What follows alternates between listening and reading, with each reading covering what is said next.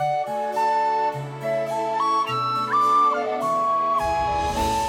Tara. I'm Ryan. We love Disney movies. So we decided to watch them all, from Snow White to Frozen 2 and beyond. Each episode will watch a different Walt Disney Animated Studios film and tell you all about it. Did we like it? Does it hold up? Who's our favorite hero? Or villain. We'll give you history and fun facts about each movie. And sometimes we'll invite our friends to watch along with us. So put on your tiara or your evil crown and join us on our adventure. This is Tara and Ryan's Princess Diaries. Hello, listeners, and welcome to another mini tale where we strive to keep everything under 45 minutes. Today we will be talking about Cinderella's dress in the 2015 movie Kenneth Branagh directed Cinderella. The movie is fantastic, and I love all of our listeners, and I don't want to turn anyone away with this statement I'm about to make, but we had a poll go up on what the next mini tale should be, and no one voted for this one, and shame on you, listeners. This is a great movie. Also, the reason we did this one before the vote is because it is my birthday week, so I chose that we do Cinderella first. But we will be doing Mary Poppins Returns as the next mini tale because that was voted highest on the Facebook page. So listeners, I love every single one of you, but I was shocked that this one didn't have any votes, and after watching it, even more shocked because it was such a delightful film. We'd love to sit here all day and tell you about how much Tara hates our listeners, but we have to go. We have 45 minutes, and you loved it so much. There's so much to talk about. There is. There's at least we could talk mostly about her dress. That's true. I have so many I have points about her dress. To talk about, it's too. so good. First of all, you may be thinking, let me tell you how I thought when this movie came out. First of all, this is before we did the podcast, and I was kind of like, I don't really care for Cinderella, which I'm on record as changing my mind about. Mm-hmm.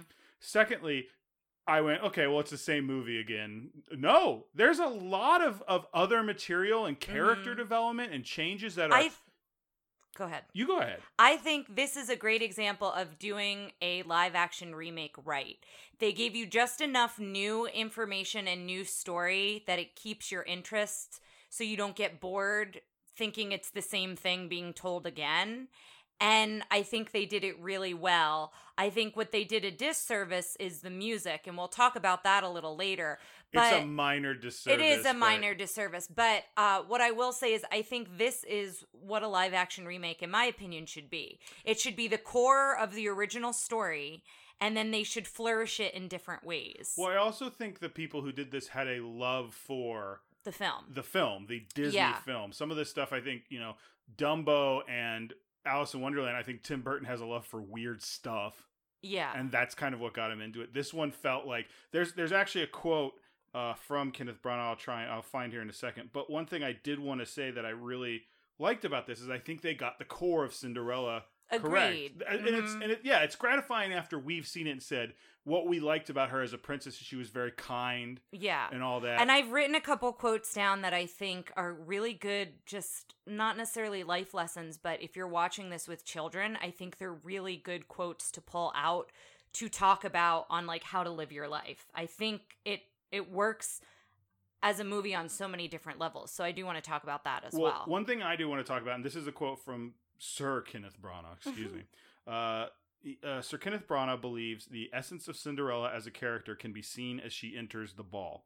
She lit up from within. She didn't trade one personality at the door. She brought her real self into this real place and found a way to be at ease. And I think that was something that after watching this movie, I thought of a lot. She's not changing for this prince. And they push that even more in this movie than I think the animated one. Cinderella is a good person, and the problem is the magic is to get her in the door. The magic doesn't make the prince fall in love with her, to do this stuff. In Aladdin, there's a little bit of Aladdin, like, discovering that through Prince Ali. And Aladdin is disguised. I guess she's somewhat disguised, too. Yes, but Aladdin's disguise, he's like, I have to be a prince, so he's like, it's conflict with the main character. It's the conflict is within of him going, I need to be something I'm not, instead of realizing his self is what's potential. Important. Yeah, she knows that she's good and kind. Hers is, well, it's not even a confidence. It's Cinderella is a story of her versus outside forces. And I think it's interesting of itself, and it was a good lens to look through it. I had a thought through this movie because the movie focuses a lot on her mother giving advice. Her mother, played by Haley Atwell, who I adore, Captain America's girlfriend, Peggy, wonderful actress. Will be showing up again apparently in Christopher Robin. Oh, interesting. But she plays her mother, and she looks terrible with a dyed blonde. I don't know if that was a wig or that was just dyed blonde. But she looked fine. I thought it looked weird. But she passes and she says, "Oh, I've got all of the written down." Okay. She passes and she says, "It's important. You need to remember to be, what is it? Have courage and be kind." Yes. I was like, "Be courage." That's not it. Yeah. Have courage and be kind, and that becomes kind of the focal point of the movie. Yes. Like, it's important for her to be kind, to everyone, no matter how they treat her. Well, the thing is it's not. Her mother doesn't say, "This is what you should do." Her mother says, "This is who you are. Remember to always be true to this." And I think that there's a difference there. Right. Like, okay. I think practicing kindness, yes, but that's not really what her mother says. She's saying, like, you have so much courage and you're so kind. And she says that has more power than you know. Yes. And I think that message is so powerful as well. The thing I loved is the opening credits, those two little bluebirds that fly over the Cinderella's castle that is the Disney castle. I thought that was cool. Yes. They don't use that castle That was kind design, of which when they show the prince's castle, it's different. His castle looks more like Versailles, which was, I think, like the original, which is weird because they make a point that this isn't France. Because she learns to speak French and it's not the language they're speaking. And I think she learns to speak French because her father comes back from traveling. And so that's what I wrote here too. We see her name is Ella. We're introduced to her as Ella, and we see her as a child so much more. She's very kind and friendly to animals. She talks to animals when she's young. As Ryan mentioned, her mother gets sick and her mother winds up passing away. And so it's just her and her father, and time passes. And you find out that her father travels. He goes away for months at a time and then comes back. He's a merchant, yeah. So, and they grow together, the two of them. And so he mentions that he knows this widow who's recently lost her husband, but she's still in the prime of her life. And he feels, it's time for them to make a family again and another chance for them to be happy. So he's looking at it as a very positive step, but I like that he talks to Ella about it. He doesn't just make the decision. He asks her. They have a very good relationship. But it doesn't just play off as he's asking her permission. It's also he feels like he's going through his own thing of like, should I get married again? Yeah, like, definitely. I think in the cartoon, he's like in one shot in a window. She's also very young. Like, Yes. she's older here, I feel like, when that happens. Like, Yes. age-wise, it's a little bit different. Because they take you through every step of her going from just this daughter to becoming the servant in a way. So it's like, I feel like sometimes when you watch the original one, you're like, why is she doing this? Why is she being the servant? And they do a good job of like, it's small steps. It's small steps. Yeah. Lady Tremaine like takes advantage of her kindness and makes her like this. Yeah. Lady Tremaine. It's Let's take a fantastic. minute. And that's my next sentence is stepmother entrance with Lucifer on leash is amazing. Well, she throws So Lucifer she throws, out of the cab. yeah, out of the carriage, and her outfit and her hat, we don't even see her face. We see her this whole hat, and it's so beautiful. And we should mention the costumes. We're going to talk about Cinderella's dress, but the costumes in general, Lady Tremaine's especially, are fantastic. Lots of good hats, lots of good jewels. When she has everybody in the house and they're all kind of gambling and playing cards, I loved that outfit. It was like all green and jeweled. It was the Lady Tremaine outfit. Really, really beautiful. Nominated for an Academy Award, did not win. For costumes? For costume Oh, design, God. yes. What one? I will look that up while you continue. Okay. We find out that slowly but surely she starts moving all of Cinderella's mother's stuff to the attic. And she does it in a very like coy way. The stepsisters are fighting. And what we should mention here is father travels again. And so she's alone with them again. Yes. So it doesn't happen that her father dies outright. He's with them. He leaves. He goes on a trip. And it seems like this has happened before where he's gone for months at a time. And so Ella is there with them. And so the stepmother, she she very like coyly says, "Oh, they're not used to sharing a room together, the stepsisters, and they're getting on each other's nerves." And Ella, without even thinking, says, "Well, next to your and father's room, mine's the largest in the house. Why don't they have my room?" And you think that she's then going to take the stepsister's room, but instead, Lady Tremaine takes advantage of that and says, "Oh, that's a perfect idea. You can go up to the attic and take all this bric-a-brac with you." And it's all of her mother's sewing kit and all of these different things that are of like the past life, the past family life goes up to this attic. And that's how she moves and goes up to the attic. So the winner, it was a 2015, the 88th Oscars, and the winner was actually Mad Max Fury Road, which, like, a completely opposite type of costume design, but still amazing in its own right. However, Sandy Powell was apparently the costume designer for this, and she was nominated for 2 movies that year, and this was one. Another one was a movie called Carol, which I believe also had Cate Blanchett in it. Oh, cool.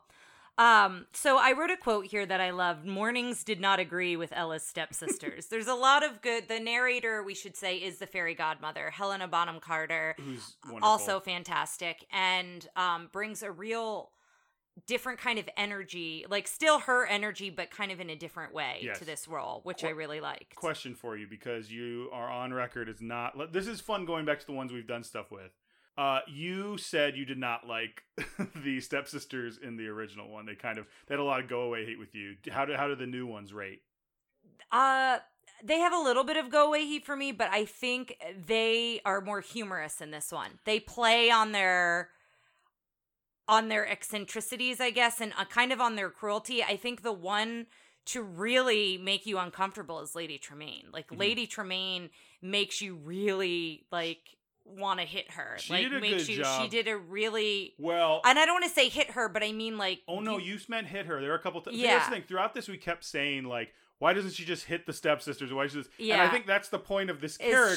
She's so kind. She's stronger than you or I. Well, and that's not what she thinks. She didn't grow up in New Jersey. It's true. Mm-hmm. But I have to say, I liked these stepsisters less, because I don't know why, but they got to me more than the ones in the movie. I can see that. Yeah, they didn't really bother me as much. But I wrote here, too, that the stepmother feels out of place. And I like that we kind of see... She's cruel, for sure, but you kind of see that she doesn't feel comfortable in this home, because this home is Cinderella's and her father's, and she's moved into it, and... She keeps running into like situations where the Cinderella's father says, you know, like, oh, like it refers brings up to the her mother, or they catch them and her being like, "I love your mother so much," and things like that. And so you see that, and then she gets the news of her father passing away, and he brings the branch. There's this whole thing where her stepsisters want parasols and lace when he goes away. And she's like, "I just want the first branch that touches your shoulder." And he's like, "What a peculiar thing to ask for." And she's like, "Well, you'll have to have it on your whole journey. So every time you'll look at it, you'll think of me. And then it'll have to last the whole time till we get back." And so that's what's given to her. So when that happens... The stepsisters are crying about their parasols and lace when they found out the father has died. Ella is obviously heartbroken, and the stepmother says, "None of that matters now. How will we live?" So again, she's focused on, what I will say is she's focused on providing for her and her daughters. And you hear that story later in a really kind of dark and ugly moment when she shares her story with Ella. She's cruel to be cruel, for sure, but I do think... It's coming from a place of survival. Yes. I think she's still the villain. They do a good job in here of making you understand her, but she's not redeemed. You can empathize with her, but I don't think she's redeemable. But I feel like she was on a similar path as Cinderella, and when something went bad, she grew a heart. She threw away being kind. Yeah. She's no longer courageous or kind. She's guarded. She's mean to everyone except for her kids. Yeah. And her kids are like, she said that her first husband she married out of love and then he died. So like, she loves her, this is a direct quote from it, her stupid daughters. Yeah. But like, that's what she has from that marriage. Yeah. Is these dum-dums. And then the next time she marries Ella's father for financial reasons to keep them afloat. And we see that she's not super great with money. She Yes, seems to no. spend above her means anyway.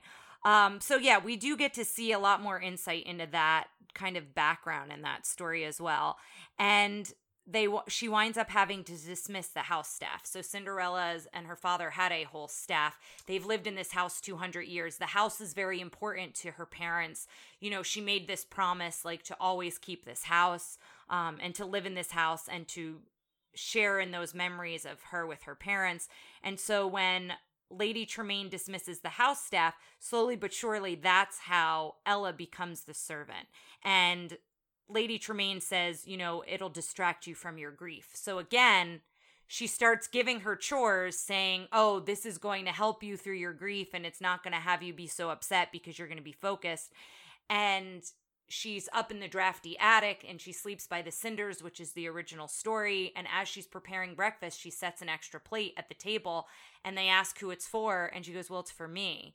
And the way Cate Blanchett delivers those lines, and she does this throughout, but it's so good because she's like, well, dear, after you've worked so hard to serve breakfast and serve it all, wouldn't you much rather want to eat somewhere else? You don't want to sit here with us. Like, No, it was you won't have enough time. That's to it. do this. Yeah, but she just delivers Yeah. it in such a smart way. And that's how we see her becoming this servant, is little by little with these comments.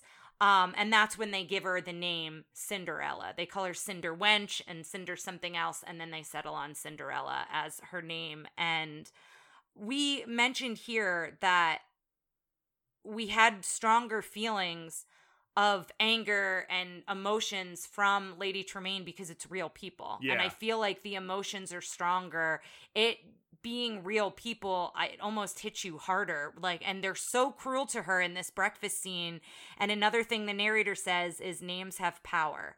And I think that that's another great point if you have kids to talk about, like, if you're using names to bully someone or to, like, you know what I mean? Like, names can be positive and they can be negative. And this is a good example of that, as Cinderella, like, hurts her so much, and then that's how she introduces herself to the prince at the end. I don't know if you noticed that, but Yes.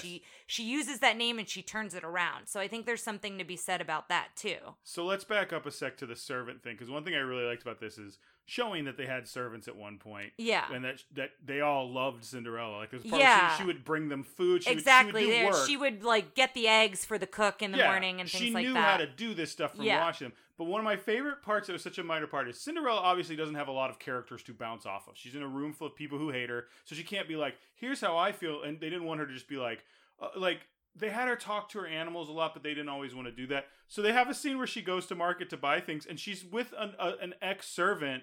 Yeah. It feels like she's like, I got out of there. You got to get out of Well, there. and yeah, I like that scene. I do too. And she was like, why do you stay there? And that's when she mentions Explains. it's the house, it's the history, it's all of these things. Can I pop in with a few facts real quick? Yeah. So I want to talk about the top 3 grossing movies of that year. Okay. So this is also, first off, Kenneth Branagh's highest grossing film.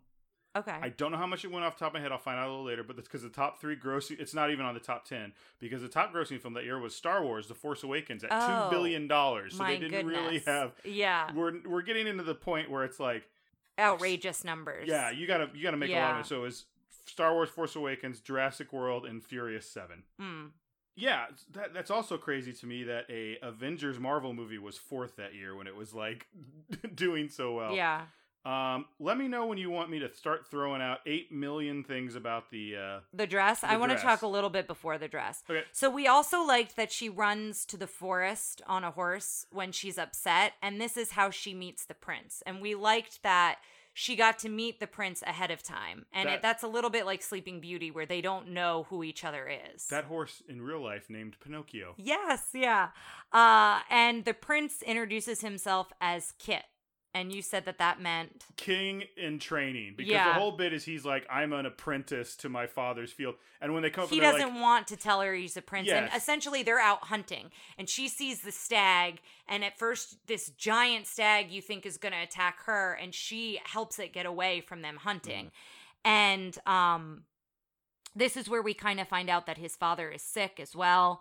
And they have this whole scene together and they meet and he wants to know who she is. She never gives her name. They leave. He goes back, talks to his dad. And I love the relationship between him and his dad. All the parental relationships, minus the stepmother, are all really, I think, strong relationships in this movie. His father, played by Jarrett Jacoby, who you might remember as the voice of Nicodemus in Rats of Nim. Yes, and the prince is from Game of Thrones. I forgot I think it's Richard Madden, but Robb Stark. Richard Madden, yes. With the bluest of eyes. And you said that was... So that was intentional. Every piece of his... They wanted to put more blue in his costume so that it would bring out his eyes. They did a really good job with that. His ball outfit, like, it's not super blue, but there are, like, blue threads run through the rest of it, so it still kind of has a weird blue hue to it. Yeah. He talks about wanting to marry a country girl, and his father saying he needs to marry a princess, and they kind of go back and forth about this. And so it's decided that they're going to have the ball where he can meet the princesses, but the invitation will go out to everyone, not just nobility. So that was the prince's choice, so he could maybe see her again. So a ball for the people. And I love that all of this is decided while he's getting his portrait painted. And this is just a funny little bit with that painter who's like Rob on that, Brydon. Who's on that like swing that like gets lifted for him to paint, which I guess is how maybe they did giant portraits like that. But it makes sense. Kind of a funny little comedy bit in there that I liked a lot. And then that's when Ella's in town, and we talked about her talking with the other servant, and that's how she hears about the invitation. So in the cartoon version, the animated version, the invitations I think are given to each household. Like they go door to door. Here she hears about it in the square. And then I love when she goes home and she tells them, and the stepmother says, you have to go to the seamstress to get 3 dresses. And Cinderella says, oh, thank you so much. She goes, what are you talking about? Not one for you, one for Drizella, one for Anastasia, and one for me. Like, you're not going to be included. And she wants a Parisian. The stepmother wants, she says... Maud, it's some French term, and then the stepsister's like, she doesn't understand what you're saying. And then she speaks fluent French, and then one of the stepsisters says, what did she say? You speak French? She goes, I speak French, not Italian. Yeah. Now, the other thing I liked about that is the narrator in a funny little bit goes like, the stepsisters responded appropriately to that, and they like throw Lucifer off the thing, and they're like, ah! Yeah. I like that we hear Helena Bonham Carter's voice throughout as the narrator. It makes you feel very connected to the godmother when you see her, because she isn't in it very long. She's in it for around 10 minutes, and she's first billed. Her it's scenes are fantastic. But she, I also think it gives it a very storytelling fairy tale feel. Yeah, and I wrote here, we really got to know and like the prince, and I really like that a lot. He has a personality, and we know his character traits, and I think they did a really good job of that here. I also wrote Moonface, and I hate that they called her that, and you said that... I think I'd have to look it up. I didn't look it up, but I think it's a very... I think it's now considered slightly inappropriate term for a dumb person. Oh, okay. Yeah, I just didn't care for it. But that's, again, them being... You literally went, Moonface! Yeah, but that's them being cruel to her. Yes. So Ella makes her own dress while, she's doing all the chores with a little help from the mice. What I will say is the mice don't have as big of a role until it's time for everything to be changed. But magic. They still have a pretty big personality despite not being dressed and anthropomorphic. Yeah, and I will say we both talked about afterwards that we liked that how they treated the animals in this is how they treated the animals in 101 Dalmatians in the live action remake. They didn't make them actually talk. I mean, the mice did little like gestures and like me kind of sounds, but what kind of sounds? You heard me.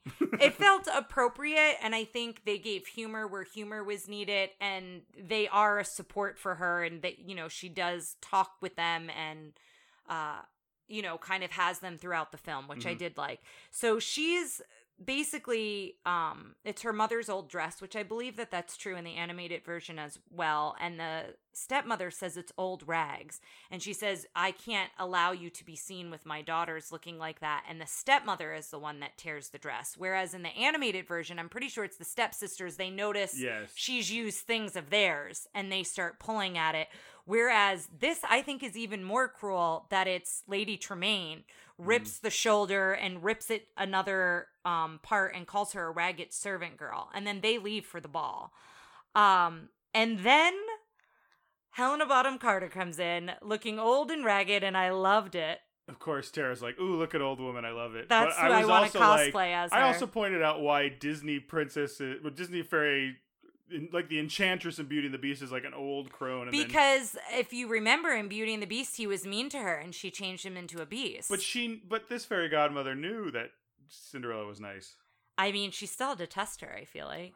Why? Why is that part of the... Because we gotta watch that Godmother movie, I guess, to see if that's part of it. She spent so much time with the stepmother that could have changed how she was, personality-wise. She's been watching her this whole time. They show she's like outside kind of watching her. I have a couple Helena Bonham Carter facts I'd like to throw out there. Okay. So first of all, if you remember, we haven't seen the new Alice in Wonderland, but Helena Bonham Carter plays a fairy godmother in this, and the Red Queen in Alice in Wonderland. Oh, yeah. Much like Verna, where's her name? Verna Felton played the voice of the godmother and the queen in the animated version. That is a cool connection. I also have a dress Helena Bonham Carter fact, because here it is. Her gown had tiny LEDs sewn into it, so when she does, I forgot to look for this, so when she does magic, her dress kind of lights up in a cool way. And the wand, that might be her wand. Her wand is really cool. Again, her whole outfit. I also like when she's in the rags because it's still kind of elegant. Like, even though it's not bright colors, I liked that costume as well. And she asks for milk, and she talks about how kindness makes it everything. Somebody who's kind. And then she says, "I'm your hairy dog father," which I just liked. She's aloof like the original, and I like that. She kept the spirit of the original fairy godmother, I felt. So there was a fact on IMDb that it was like, Helena Bonham Carter calls herself a hairy dog father. She also plays Bellatrix Lestrange in the Harry Potter series, in which she's the sister of Sirius Black, who can turn into a dog and is the godfather. And I was like, that was not planned. Like, yeah. They're just being silly. But she also talks about her having this courage and beautiful. Like, there's just so much in this scene, and it's just, her whole outfit is really beautiful, and the way she does the magic, and she's so aloof. And just the transformation. I love watching the mice turn to horses, and they keep their big ears for a little while as they're still transforming. The lizards turn to doormen, and they are so weird looking as humans, but because they kind of keep those lizard traits a little bit. I looked up the actor because, funny enough, he was also in Force Awakens that year that's as funny. some background character, but he kind of looks like that. Okay. He looks like someone who would be like, "We want you to be a lizard person. Now we want you to be an alien in Star Wars." And then the goose is the coachman, which is really great. The goose.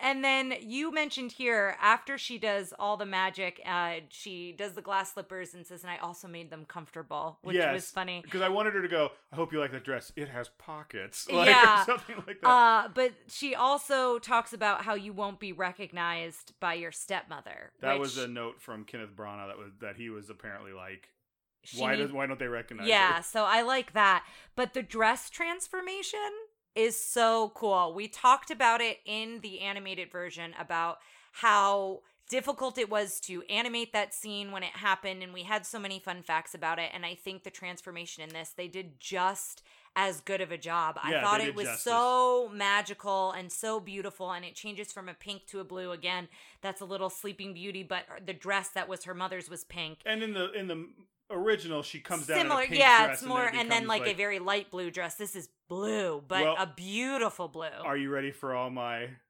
dress? Yes. So first off, the director, the costumer apparently wanted it to look like watercolors. I think they nailed that. It's a beautiful dress. It's so pretty. There was a total of 270 yards of fabric used. Oh my gosh. And up to 2 miles of hem. Did they talk about how much it weighed? Somewhere I didn't grab it because I think at the time, like I do these facts before, and I think after having watched it, my questions are, how much did that weigh? Yeah, no, that's fine. They did talk about him when he lifts her up at the ball, that he was like, oh god, like he had to like work for that. Yeah. Because if you watch it, that doesn't look like it looks like he's picking her up, because he doesn't like really pick her up. So I don't think that's a stunt. I think he's doing that. this is a little awkward, but I'm going to tell you. Lily James always went to use the restroom before being stitched into her blue gown for the sake of convenience. But if nature called again, a mini camping portable toilet was slipped under her dress. See, that's not weird because if you've gotten married and you've worn a wedding dress, I took someone into the bathroom with me. Granted, I didn't have a huge bustle, but I would imagine the bigger your wedding dress, the more people you need to help you into the bathroom. So that isn't, I think it's weird for you to think about, but if you're a woman who's worn a dress like that, yeah. No, I don't think it's weird to think about it. I just think it's not it's not Disney princess-esque. I guess, Bring me my dress toilet. So the other thing we really notice about this is how it shines and sparkles. It looked like it was lit up, and you said that those were the crystals. Those were crystals. It looks animated or something, but all they did, it was a total of 10,000 Swarovski crystals were placed one by one on the blue dress and in Lily James's hair as well. I noticed that. So it gives it that kind of Jessica Rabbit look from Sparkle. Yeah, it's so beautiful, and the way it moves, the movement, like almost feeling like a watercolor when she dances, when she runs. And you talked about how they had 8 different dresses that were like built in different ways depending on what she was doing. So like when she's running, she's got one that's like 8 inches off the ground. Yeah, but whereas when she's walking, dancing, it's down. Yeah, like that. I do have one more fact, but it's about the shoes. Okay. The glass slipper in the film was created by the Austrian crystal company Swarovski, who did a lot of this, who developed a special piece of machinery just to create it. There were 8 copies that were made, but none of them were worn in the film. Most of them were used as props because they didn't wear the shoes. Every time the shoe is on her, that's CG. Which that kind of spoils the magic a little bit, but it makes sense. The shoe is gorgeous. Yeah, even when it's off her and all that, it looks very cool. But she just looks spectacular. Like I cannot talk about it enough. You're gonna come out of this if you don't like anything else. I will say I have certain opinions on how the mood you should be in going to see this movie, because I think it's a little hokey, but it's a fairy tale movie. If you're going into a fairy tale Cinderella movie and you're not ready for it to be like, oh sweet happy endings, like go somewhere else. This isn't for you. I think it was still brilliantly done. But I think even the most jaded person can watch this movie and go, the costuming in it is breathtaking. Yeah, and just some of the performances. So when they're at the ball, Cate Blanchett, when she's coaching the stepsisters, she's like on the sidelines basically as they're dancing. Like, smile. Yeah, and it's so good. It feels like a dance, like a stage mom. It's so good. Yeah. And then I wrote here too, the transformation back is really good. So when it strikes midnight and she's got to run away, and and again, we see so much of her in The Prince. So there's a whole really beautiful scene of them dancing, but then them in like this secret garden, and we really get to know their relationship. In the secret garden. I love that song. And you guys, were making Bruce fun of Springsteen it. didn't just walk into the room. That was just me. I'm sorry, I don't want to say it. Can I say one thing to watch out for in the ball? Sure. Watch the other women's dresses, because apparently a lot of them are designed after. We did not. I saw a few. We caught Tiana, but I don't think you caught anybody else's. It says Belle, Tiana, Aurora, Snow White, Mulan, and Ariel. So I didn't see any of those. Keep an eye open for that. I would like to watch it again to try to find them, but I didn't see them. Because they focus on that one a lot, the red and black, which she becomes the princess that the Duke has already promised. That's part of the thing. I want to say one more thing about the ball, and then we can move on. It's about when in costume is You're Prince the one Kit. who said we have 15 Sorry, minutes. When in costume is Prince Kit. The tight pants made Richard Mann's bulge stick out. I noticed that, actually. Well, you didn't, because they had a bulge, but it was a jockstrap. Oh, it was much As the movie smaller. is supposed to be family-friendly, several methods were used to try and hide his genitalia, such as having Richard try on several jockstraps so that nothing could be seen through the trousers. One of the straps was apparently so tight that Richard actually teared up in pain. Oh, no. I have a footage of a interview where he talks about this, and they show that if you watch that scene again, there's a lot of scenes where like she's in front of him, or it's from like his belly up, like and things I like that. noticed it at one point. There's one shot that I was like, oh, you can kind of see, but it's not David Bowie Labyrinth. It looks like a cod piece. That's like he's wearing something under that to hide it. So after the whole transformation happens, I like that she first hides the slipper in the cinders. And she's, again, very, like, daydreamy as in the animated version. She's happy that she had this experience. Yeah. And I think that's what's kind of powering her through. Don't be sad, it's over. Be happy that it happened. Exactly. Stitch that on a pillow. Yes. And then she winds up hiding it in the attic. She's got like this little hiding place in the floor, and she writes everything in her journal and is just like, this is something I want to remember always. The journal didn't come back to bite. No, I thought it was going to. Because she doesn't journal through the whole movie. I mean, maybe that's how the stepmother finds the slippers. She reads the journal, but we don't know that. This movie is about the importance of self-care. It really is. She needs to be kind to herself. Yes. She forgets that. She journals. It's a very important movie. And I wrote here, I mentioned it earlier, the strong parental relationships, because we see this moment where the prince's father is dying, and he says, I wish I could have been a better father, and they're talking and about how much they care for one another, and he says, you should marry for love. Like, you should find this woman. Like, don't do what I said earlier and marry a princess. And so, well, she was kind to the king. Yes, on the way she out. was. Yeah, she was so kind. She stopped. She goes, you need to know how much your son loves you. Yeah, and cares about you. She didn't have to stop and do that. No. Why do I love Cinderella so much? Because she's wonderful. So then this scene is so good. The stepmother finds the glass slipper, and she's in the shadows, and you see her from behind, and she's got such a good silhouette. The slipper is lit, though. Yeah. It's so bright, and she's just dark. It's so great. good. Well, because remember they had all those scenes of, like, darkness where you only saw her eyes. With Like, Lady shadow is Tremaine. a lot with Lady Tremaine. They did a really good job here, and this is when she tells her story that we talked about, where she's like, let me tell you a story about a girl, and the first time she marries for love, and he's the love of her life and the light of her life, and then, you know, he's taken from her, and then she marries for, I don't know that she uses the word fortune, but she has two daughters for her daughters, yeah. And then he's taken away. And so, you know, you're finding that she's so jaded, and she's just so, like, bitter. Yeah, bitter, I guess. She's been poisoned by this experience as opposed to learning from it. I will say and growing from it. She has a line here that's like, it feels like that story's ending. Why don't you tell me yours? Yeah, it's like the way, that was so my, good. She's really great. And she winds up smashing the glass slipper, so now it's just the heel. And I love that Ella stands up for herself here. I think that that's really important too when you're watching it with kids. Ella doesn't take it. I will say that Cinderella in the animated version never really stands up to the stepmother. Ella stands up for herself here because basically the stepmother's like, so you can go marry the prince and have the love that you want, even though it's not going to last. But you go ahead and think that. And then I'm going to be in charge of the household and be in charge of the boy. And she's like, he's not a boy.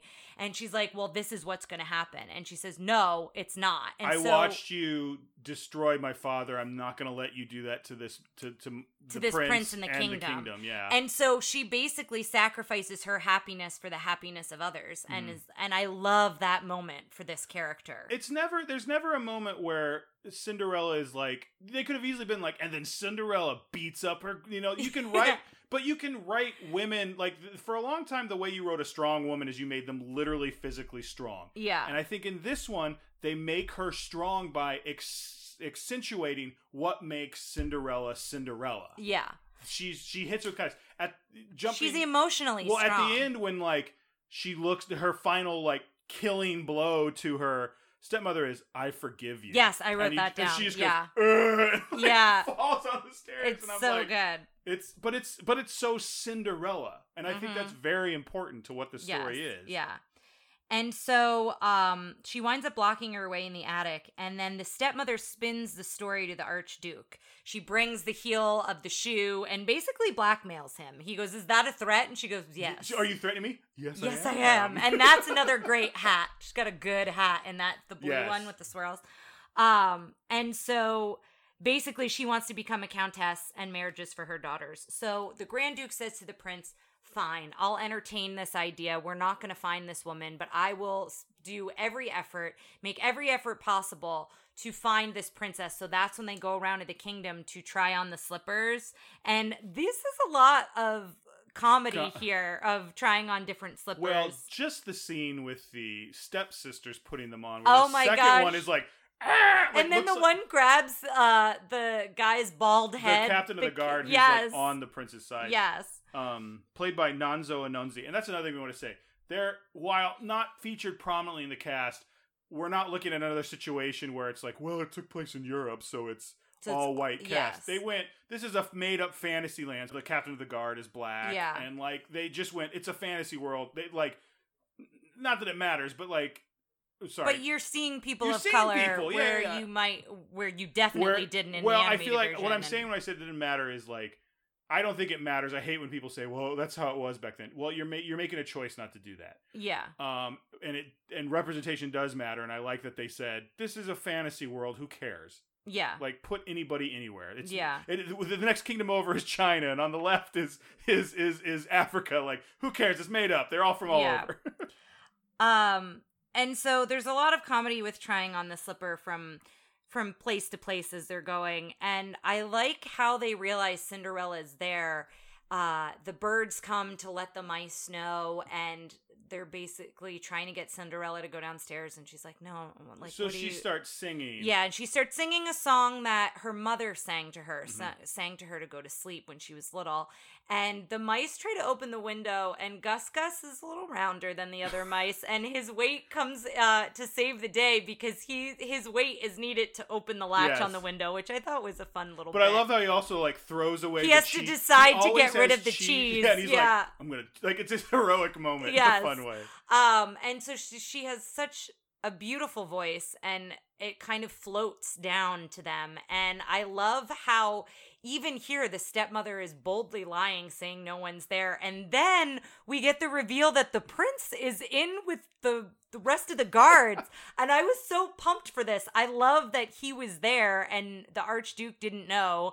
And he was like, no, I want to see this woman. And so he goes up, he sees her. And the stepmother, even in that moment, like tells her basically like, don't do this. Like just every second. To the end. Yeah. There's no redemption for this character. Yeah. If you're worried that this is one of those movies where it's like, let's see the bad guy side. No. Yeah. You see the bad guy side and you still by the end. Yeah. And it's really good. And so I wrote some other things here. The narrator also talks about to be seen as we truly are. And I think that that's a really great... That's the point. She doesn't change into someone else to be this. She's just... She has a magical dress to get in the door. Yeah. And all of that is her after that, and everyone's just enchanted by her. Yeah. Oh, I also love when the stepsisters come home, the story that they tell about how this woman took advantage of the prince. It's just really funny, the revisionist history that they have along the way. And then the last quote, we're at a few minutes here, that I just thought was so good at the end from the narrator is, see the world not as it is, but as it could be. Yeah, it's very hopeful movie. Yeah, I just think there's so many good moments. Even with the animated version, there's a lot there for children when you're talking about like how to be kind and how to be good in the world. But I think with this one, there's even more tangible lessons that you can pull out of it, I think. I liked it a lot. I mean, like I said, I think you could go into it and there are parts that are a little hokey and there's little moments that are a little too CGI'd. But so far, this is by far the best Disney live action one we've seen. And I think you brought this up where you said it extends the story in ways that stay true to the characters and and are interesting and insightful. But it's definitely a movie written by people who love this property. The other thing we mentioned at the beginning was they record it Bibbidi Bobbidi Boo, and they record it A Dream Is a Wish Your Heart Makes. Oh yeah, they play and they're both beautiful songs. And Lily James has pipes. Yeah, and we all know Helena Bonham Carter can sing, and they're so well done, and they don't use them in the movie. They're at the ending credits. So what I will say is make sure you listen to those songs because they're really good. Yeah, skip through the one before that's like Ella, Ella, ooh, like the pop song. I hope the person who wrote that isn't listening. But what I will say is I do wish they included those. She could have been singing that song when she was out feeding the animals. She kind of sings Sweet Nightingale, but not really. She sings like 2 notes of it. It's a nod to it, and it would have which been is fun nice. if they hadn't recorded those songs. Yeah, so I think for me, that was really my only negative. I was told by many people to watch this because it's such a beautiful film. So I wasn't sure how much I was going to enjoy the story part of it, but I really loved the story as well as it's just a beautiful film to watch. Guys, check this one out. Right now it's not on Disney Plus. It was for a month and then they took it off again for there's some weird rights issue. Contractual reason. You can rent it right now on Amazon Prime. That's how we watched did. it. Or buy it. I think it's worth owning. It would be on absolutely. our shelf. So we will be back. Our next mini tale, as promised, will be Mary Poppins Returns. And we'll see you next time. All right. Take care, listeners. Thanks for listening to Tara and Ryan's Princess Diaries. If you want to tell us your favorite Disney villain and why it's guest on, send us an email at trprincessdiaries@gmail.com. Or you can send a tweet about how great Maleficent is to @TRPDiaries. Check out our Facebook group by searching for Tara and Ryan's Princess Diaries. Tara and Ryan's Princess Diaries are available on iTunes, Stitcher, Spotify, Overcast, and many more. Wherever you hear us, please be our knight in shining armor and give us a 5-star review. Thanks again, and until next time, remember to always live happily ever after.